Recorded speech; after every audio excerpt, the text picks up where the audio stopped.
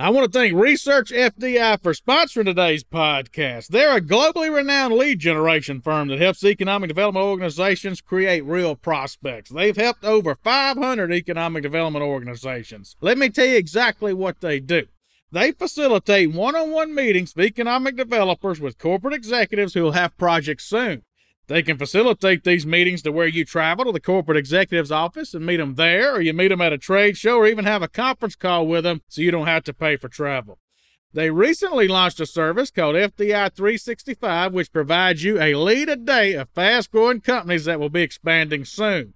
Their research has helped over $5 billion worth of projects get cited since inception.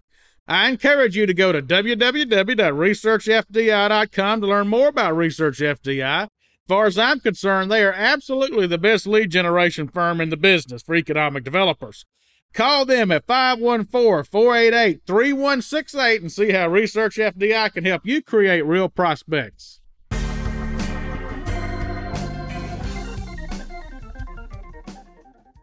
Hello, this is Chad Chancellor with Next Move Group. Before we begin today's podcast, if you've been enjoying our podcast series, please go over to Apple Podcasts, leave us a 5-star review. That'll sure help us out. We'd appreciate it a whole lot.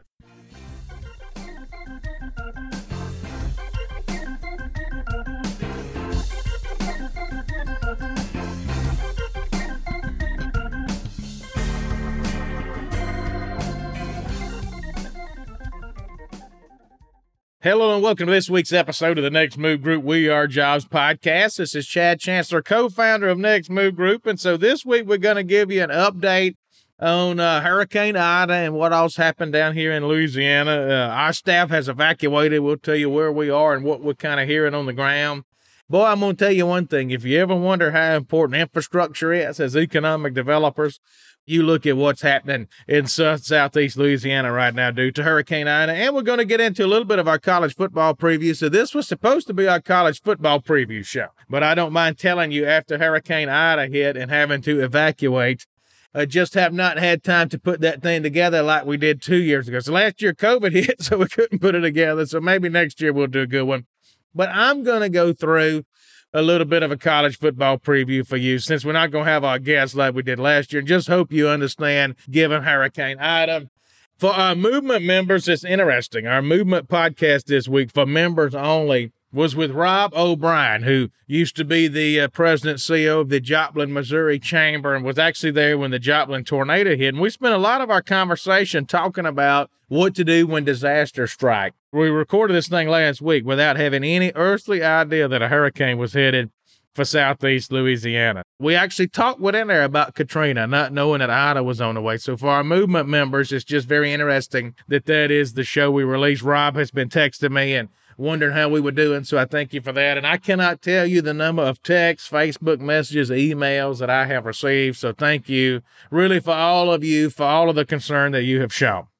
So you all have probably seen on television some of the damage. The real shocking thing with Hurricane Ida is this thing brewed up so quickly. I mean, a lot of times you see hurricanes tracking across the Atlantic Ocean and you kind of have time to mentally prepare yourself. But I actually flew home to New Orleans. I was in St. Louis and I flew home to New Orleans late Wednesday night. Landed at home at 10:30, and I had seen there was a tropical wave of depression that had people's attention, but nobody thought it was coming to New Orleans. At the time, it was pointed to like Houston. Nobody thought it was going to be a big deal. So that was on Wednesday night. So Thursday, didn't think a lot of it. Friday, you woke up, and the thing was pointed straight at New Orleans, and they started talking about maybe a Category 3, which is winds of like 110 miles per hour. So Friday night, we had a birthday party for my mother. It was her birthday Friday night. So I went up to Mississippi by car to do all of that. And coming out of the city Friday night, it was starting to be bumper-to-bumper traffic. But you could get out coming out of the city. At that time, though, they were projecting, I believe, 110-mile-an-hour winds, and this thing was supposed to go to Morgan City, which is a little further west to where the damage really wouldn't be that bad, probably, for New Orleans, if you just look at a map. It looked like it was going to be more of a Morgan City, Baton Rouge storm, but people in New Orleans were still already getting out, including myself. I probably would not have left that early, though, if it hadn't been for my mother's birthday party. So went up to Mississippi, had her birthday party, woke up Saturday morning, started looking at the storm, and it started turning a little east. It started jogging east to where it looked like it was going to be a Grand Isle, Port Fourchon, New Orleans hurricane, not so much Baton Rouge. So I decided at that time, I was already north because I was into Mississippi. So I decided at that time, come back to St. Louis, evacuate, because here I have access, obviously, to internet, power, no worries from an infrastructure standpoint. I was concerned if I stayed in Mississippi with some of my family, they would lose power and I wouldn't be able to work all week. So I drove basically all night Saturday night to get back to St. Louis where I had just left, got here. And I believe that when I went to bed Saturday night at midnight, if I recall, this is what was so shocking about Hurricane Ida. I think at that time they were saying 110 miles an hour. I believe is what they were saying. 4 o'clock, they come out with an update. I set my alarm on my phone where I could wake up and check it. 150. This thing went from 110 to 150 miles an hour, literally in one update from the Hurricane Center. However long it takes them to do the update. That's how much quicker it got. The path at that point in time still seemed to be Grand Isle, Port Fourchon towards Baton Rouge. So you were still thinking New Orleans wasn't going to be that bad. You thought New Orleans might have real flooding problems. That was the thing from all the rain. But it looked like the wind was going to go west over towards Baton Rouge. I talked to a few friends that day who then, when they saw that 150 miles an hour winds, they decided to get out. So Saturday, getting out was total gridlock from what I understand. So I have learned a lesson. If you ever want to get out of the storm, you either go the day before you think everybody goes or wait till the day after. In other words, go right before the storm hits, because at that time, the roads are clear. But I know people on Saturday that took them 10 and 12 hours to go what normally is a 2 or 3 hour trip. And so it was just absolutely miserable. But Sunday morning, I think when people woke up, maybe people called them and said, you better look at the news. It's 150 miles an hour now. I know people who left and were able to get out. Thank goodness. So Sunday rolls along there and the hurricane strengthens a little bit. I believe that one time it got to 155, but basically came in at 150 mile an hour landfall right there at Port Fourchon, which for those of you who really, get into economic development, Google Port Fourchon sometime and look at all the oil and gas there and all the infrastructure that is there. It's just absolutely unbelievable. So the hurricane came into Port Fourchon and started riding into Louisiana, but it slowed itself down. It slowed itself down to where it was only going about 10 miles an hour. So one of the bad parts of this storm is it literally took all day long to get across Louisiana. So wind just kept pounding and kept pounding and kept pounding. The rain was making the ground so wet that the trees would easily topple over. But what really ended up being disastrous for the metro New Orleans area. This storm, as it came in, was on a trajectory to go to Baton Rouge. And of course, you don't wish this on Baton Rouge. Don't get me wrong. But just if you're wondering, all of a sudden you're looking at the news and New Orleans is in a total infrastructure failure. If you wonder what happened, the storm got inland and basically the Hurricane Center missed it from there. The Hurricane Center perfectly pinpointed where this storm was going to make landfall. They did. But once the storm got inland, they missed its path by quite a bit. So the storm got inland, and right before it got up to, say, Houma Thibodaux, it turned east. It turned east and came up basically to Laplace, which is where, for those of you who've been down Interstate 55, it's where 55 and 10 meet to get you either to New Orleans or Baton Rouge, either one, Laplace, Louisiana. So the storm came to Laplace, which then put Jefferson Parish, which is the Metairie area, Kenner, where you land, if you go to the airport where you land, it put them totally in harm's way. It put all the river parishes, are what they call, all those parishes up and down the river in harm's way, and brought Orleans Parish much closer to the eye than what had been thought. So basically that whole Laplace area flooded. If you see in the pictures of flooded homes, most likely that is in the Laplace area or right down on the coast like at Grand Isle. But probably what you're seeing is in Laplace. So for those of you wondering where that is, about 25 miles west of New Orleans, right there on Lake Pontchartrain. Jefferson Parish is the Metairie, Kenner, the whole suburb area there of New Orleans. From what I understand, the damage there is pretty bad as far as structural damage. Lots of homes with roofs off. So both Gabby and Brandon on our team live in Jefferson Parish. From what I understand, their homes have not been damaged, but now we all evacuated, so they have not been there to see it. This is just visibly people looking at it from the outside. New Orleans sent a text to all the residents that said, if you evacuated, don't come back anytime soon. So hopefully their property will be in good shape. We really don't know when we're going to end up going back. have no earthly idea, because right now there's a total infrastructure failure in Orleans Parish. The power lines are down. Entergy lost all their transmission lines. So if you get into economic development, this is what really interests you from an infrastructure standpoint. They lost all their transmission lines. A big tower fell over. Lines ended up literally in the Mississippi River. We're talking the big transmission lines, not the distribution line. So all of Orleans Parish is without power. Totally all of Orleans Parish is without power. So a text came yesterday that said, please don't come back, because when you don't have power now, the sewer system struggles. The water system struggles. So basically there's an entire infrastructure problem that's not going to be fixed until the power comes back in a substantial way. So you got hospitals with COVID patients in there full who are having to run off backup generators, and you only wonder how long they're going to be able to do that. So that is really what this situation is. This storm ended up being more powerful than Katrina. If you look at the winds, the pressure was not as low as Katrina, but the powerful was. It landed on the very same day as Katrina. The very same day, August the 29th. So from an emotional standpoint, it came so fast it crept up on people. It landed on the same day as Katrina. And now it is really hot down there. Like I said, I'm in St. Louis. It is hot down there, and you got people suffering. And so I worry that if it takes a while for the power and all to get turned back on, I worry about how long some of the elderly people, some of the sick people, how long they might end up suffering, and really, how the whole society is going to get along when you got no amenities whatsoever. I mean, it would just be natural that there's going to be some breakdowns if you've got no amenities whatsoever. So as far as our company is concerned, we're all relocated. We all have power, so we should be able to be productive and deliver everything that we have promised. It is a distraction. We'll tell you every time that Entergy gives a press conference or the governor talking about power, you want to sit and watch it no matter what cell Zooms you have. So hopefully, once the power gets back on, I think everything will really begin to fall into place. But we are all safe and sound and, wanting to be able to get back home, but we don't know when. I mean, there's no grocery stores open when there's literally no power in the whole parish. There's no grocery store, pharmacy, nothing. So even when the power's turned back on, you got to wait for some of those amenities to come back in order to get there. And so I do feel very, very sorry for the people who were stranded there. And I would tell you a personal story that happened to me Friday. So Friday, I rented a car to come out of New Orleans for my mother's birthday. I actually rented a car. And as I was standing there to get my car, they ran out. They didn't have enough cars. People weren't bringing them back because there was already rumors of hurricane coming. So people were not bringing their cars back.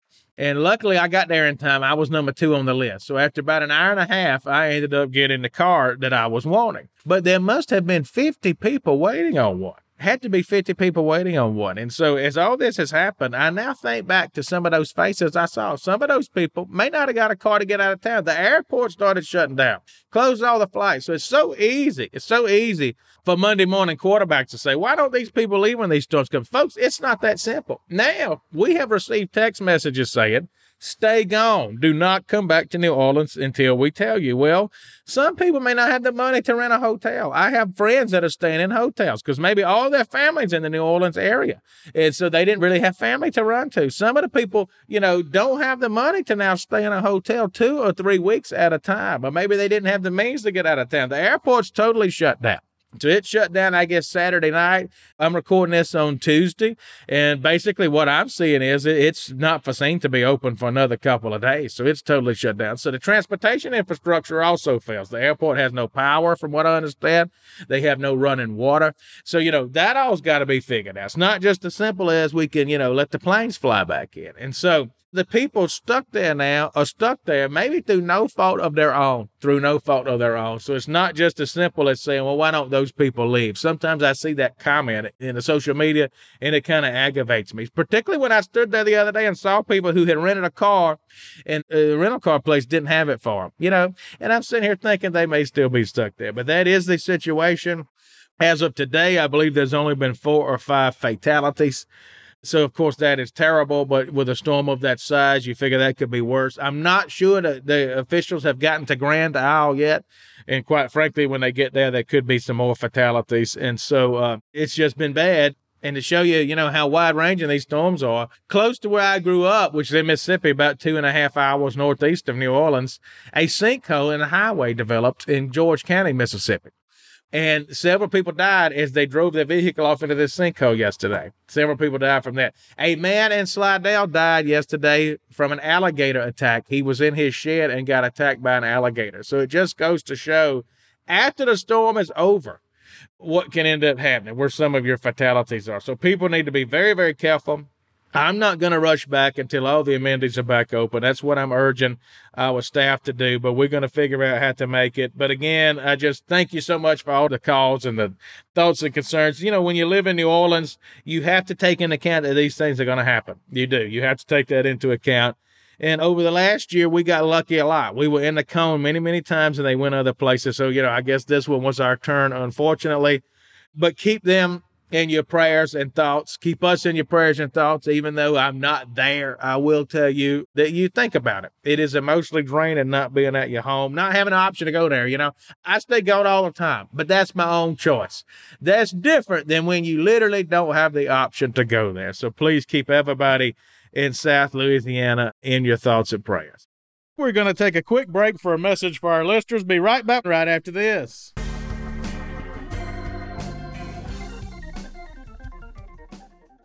I want to thank Location1.com. Some of you know it as Lois for sponsoring today's podcast. In my opinion, Lois is the best buildings and sites database on the market. One of the reasons I think that is it gives you nationwide exposure. So I used to be the economic developer in Paducah, Kentucky, and I made a terrible mistake. I only put my buildings and sites on the Kentucky Economic Development Buildings and Sites database. Well, Paducah bordered Illinois and was within 30 or so miles of Missouri, Indiana, and Tennessee. So what sense did it make for me to not put my buildings and sites on a nationwide database? Well, Lois does that for you. Looking back, I should have put my buildings and sites on Lois. It's also easy to use for an economic developer. It's just like using Facebook. It walks you through how to insert your pictures and your information and so forth. And the thing I like most, it works well on my iPad. If I'm in an industrial building, I want to be able to look at that thing on my iPad. Lois does that for me. Other buildings and sites databases struggle with that.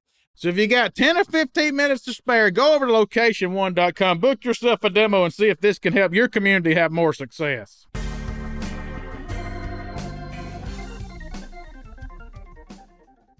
So when it comes to college football, we'll get into a little bit of good news when it comes to that. Well, first of all, I will say that reports are the Saints are not going to be at home for the first month of the season. So the reports are the Saints are going to play the first game against Green Bay, which was supposed to be in the Superdome in New Orleans and Dallas. So on the professional side, it looks like they're going to be relocated. I know LSU starts the season at UCLA, which is a big game Saturday, so that shouldn't affect them. Tulane, I believe, is going to Oklahoma now instead of hosting Oklahoma. That's a shame. They were going to host Oklahoma at Tulane in New Orleans, so they're having to go on the road. But as far as the Storm is concerned, I'm not sure it's going to affect any other college teams, but it's for sure going to affect the Saints. So the college season is really going to get off to a bang this week with Georgia and Clemson. Georgia and Clemson is going to be the game Saturday night, the game of the week that you're going to have to find yourself watching. I believe they're playing that game in Charlotte, so that's on a neutral field. There are a lot of good games Saturday, but Clemson and Georgia is by far the number one game. Mississippi State starts with Louisiana Tech.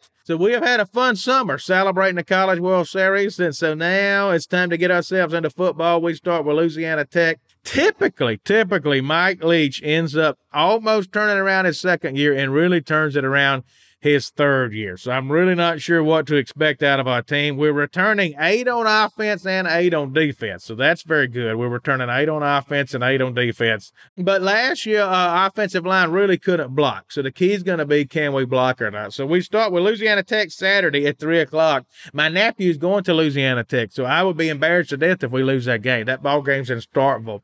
Then we play NC State, who can beat us. Then we play at Memphis. So our first 3 games, Louisiana Tech, NC State, at Memphis. So for our non-conference games, those are not easy. It's not like we're playing the 3 worst teams in all of football. So, I would probably be pleased if we come through there and start 2-1. We'd probably be pleased with that. Then listen how we start our conference schedule. LSU at home, at Texas A&M, Alabama at home. That's how we start our conference schedule. So we come through there and win a game. we'll be very, very happy. We do get a reprieve in the middle of the season. We play Vanderbilt, Kentucky, Arkansas, Auburn, Tennessee State, and Ole Miss all in a row. And we can win a bunch of those football games. So if we can start out just anywhere decent, maybe we can build some momentum the last 6 games, and people feel like Mike Leach is turning around, getting in the right direction. Ole Miss and Mississippi State, again, are playing the Egg Bowl on Thanksgiving night. And I do not like that whatsoever. I just really don't, but they continue doing it. It must get ratings or something. I don't like it. The Saints are playing also on Thanksgiving night. So here again, both my teams are playing on Thanksgiving night. I guess that's a first world problem. In the week the hurricane came, I won't complain about that much, but I don't like it one bit. I'd rather our games be at more traditional times. I always like to look at returning starters to tell me what teams might be better than you would think. And so as I'm looking at returning starters, these are some things that you might want to consider. Iowa State is returning 20 starters, 11 on offense and 9 on defense. So that's something to remember. Remember, Iowa State is always good. Their coach is always hotly pursued. They are returning 20 starters. Minnesota is also returning 20 starters. They're returning 10 on offense and 10 on defense. Remember, 2 years ago, Minnesota had a tremendous team. So look for Iowa State and Minnesota to be better than you might imagine. UCLA's also returning 20. Now, they play LSU Saturday night. UCLA, this is where Chip Kelly is. They are returning 20 starters, 10 on offense, 10 on defense. LSU, of course, has the big brand behind LSU. They're favored Saturday night. They are favored, but LSU wasn't very good last year, particularly on defense, and you would think that maybe Chip Kelly might finally have himself an offense. So with 20 returning starters, don't be surprised Saturday night if UCLA does not upset LSU. When you turn that one on, don't be a bit surprised. If they upset them, remember, I'm telling you, UCLA's bringing back 20, 10 on offense and 10 on defense. LSU's bringing back 18. 9 on offense and 9 on defense. But remember, that was a historically bad defense that LSU had. Historically bad. So the fact they're bringing back 9 on defense might not necessarily be a great thing. Miami and Alabama play Saturday night. Now, Miami's bringing back 19. 10 on offense and 9 on defense. So could Miami give Alabama a game? Probably not. But they are returning 19 players. Alabama's only returning 11. Alabama's only returning 11. So if you watch Miami and Alabama Saturday night and Miami gives them a game for a half, don't be that surprised. Miami's returning a whole lot of starters. Alabama's only returning 11. They're only returning 3 on offense. Now, last year was a COVID year, so I'm not sure how exactly to judge it, but I think that was the best Alabama team I've seen. I know people talk about the Tua teams and all the great Alabama teams. That last year, they were dominant. I mean, nobody even come close to beating them, but they're only returning 3 on offense. They're getting a lot of their defensive back, but they're only returning 3 on offense. Notre Dame's only returning 9.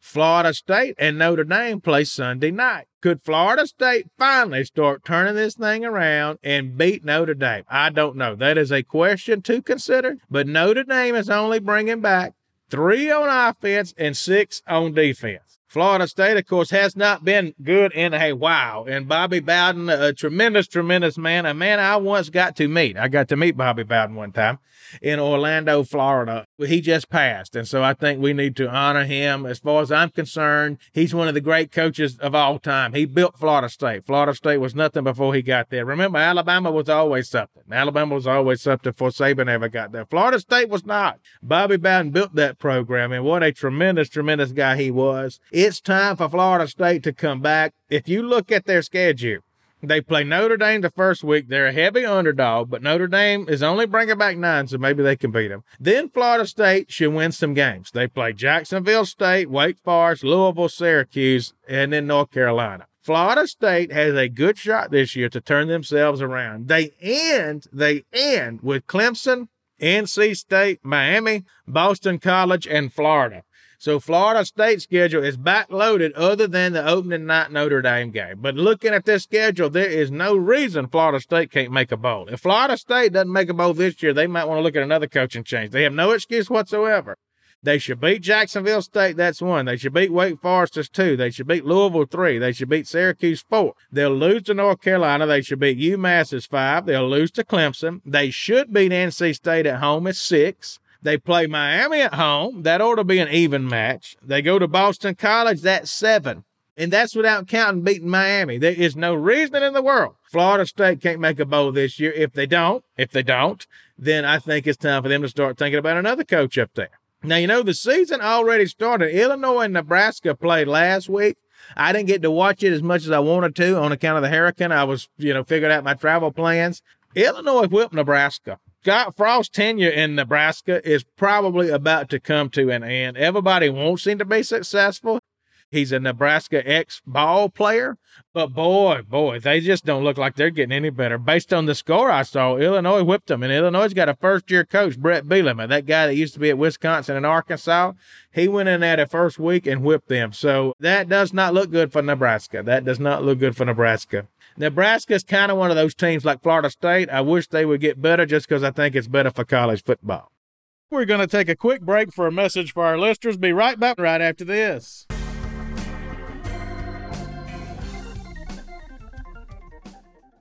This week's executive search spotlight that we are doing is on the Summit County, Ohio search for an economic development department director. So Summit County's up in northeast Ohio and is home to the greater Akron area as well as many, many other tremendous communities, about 45 minutes from Cleveland. Summit County has 150 foreign-owned companies within Summit County, 40,000 businesses altogether. So tremendous community. They have the lowest county sales tax in Ohio. They have the lowest property tax among Ohio counties, and really a tremendous quality of life. They have all kind of polymers and advanced materials. So they got companies there that you've heard of for sure, like Goodyear, Bridgestone, Eaton, Continental, Parker. They've got lots of advanced manufacturing there, PPG. They've got all kind of logistics and distribution now, and tremendous healthcare. So this is a tremendous opportunity for somebody. 41,000 people in manufacturing, 43,000 people in healthcare, 13,000 people in finance and insurance. They also are home to Cuyahoga Valley National Park. If you've been to this part of Ohio, you know how beautiful it is. You will find places with rolling hills and streams, and, you almost think you're up in the mountains. Of course, within this closer proximity to Cleveland, you've got all kind of flight opportunities. You've got access to various different sports events, the Cleveland Browns and so forth. As far as higher education, you've got all kind of options there. So this is going to be a good job for somebody. Salary's going to pay $125 to $130. If you want to apply at Summit at thenextmovegroup.com before September the 10th. Summit at thenextmovegroup.com.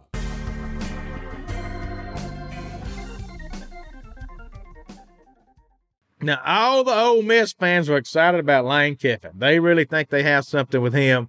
They're returning 8 on offense. Their offense last year was totally explosive, and they're returning 10 on defense. But here, again, they've got the same thing as LSU. Their defense was terrible. It was absolutely pitifully atrocious. So what good is it to return 10 if your defense was atrocious? They think they're going to be good. I'm not sure if they can beat people that they just don't flat out outscore. But if we go look at their schedule, they play Louisville Labor Day night. Ole Miss and Louisville Labor Day night. Louisville's got a coach. They're improved. They might give them a game. But then they play Austin Peay and Tulane. So you figure Ole Miss starts 3-0. They then go to Alabama. No way they beat them. They play Arkansas. Arkansas's much improved. Then they go to Tennessee. It's time for Tennessee to get themselves improved. It's no excuse in Tennessee being as bad as they have been at football. But Ole Miss ends with LSU, Auburn, Liberty, which is interesting. That's Hugh Freeze. Hugh Freeze will be coming back to the Grove. Texas A&M, Vanderbilt, and then Mississippi State. So if I'm looking at their schedule, I think Ole Miss will win 1, 2, 3, 4, 5.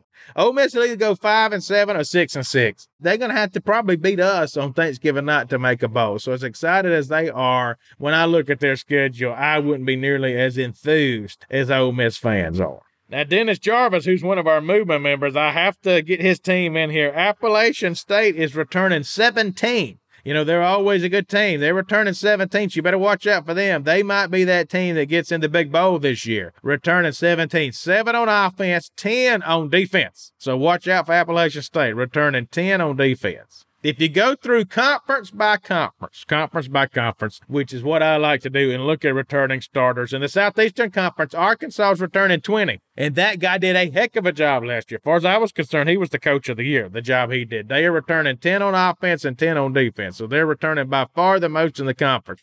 Interestingly, the two teams in the SEC who are returning the least are the two that played for the championship last year, Alabama and Florida. Alabama's returning 11, Florida's returning 9. Kentucky's only returning 12. Could this be a year that Kentucky steps back? But Arkansas's got 20, LSU's got 18, and Ole Miss has 18. So those are the ones that you really have to watch. In the ACC, Clemson's only returning 14 this year. And, of course, Trevor Lawrence left. So could Clemson take a step back? Well, we'll find out when they play Georgia Saturday night. Clemson's returning 14, 5 on offense and 9 on defense. Georgia's returning 13. So neither one really have an advantage there. That's going to be a tremendous football game. But when you look at the ACC, Wake Forest returns 20, but they weren't that good. Miami's the team that can slip up on you, y'all. They're returning 19, 10 on offense and 9 on defense. North Carolina made the Orange Bowl last year. They're returning 18, 8 on offense and 10 on defense. So watch out for North Carolina.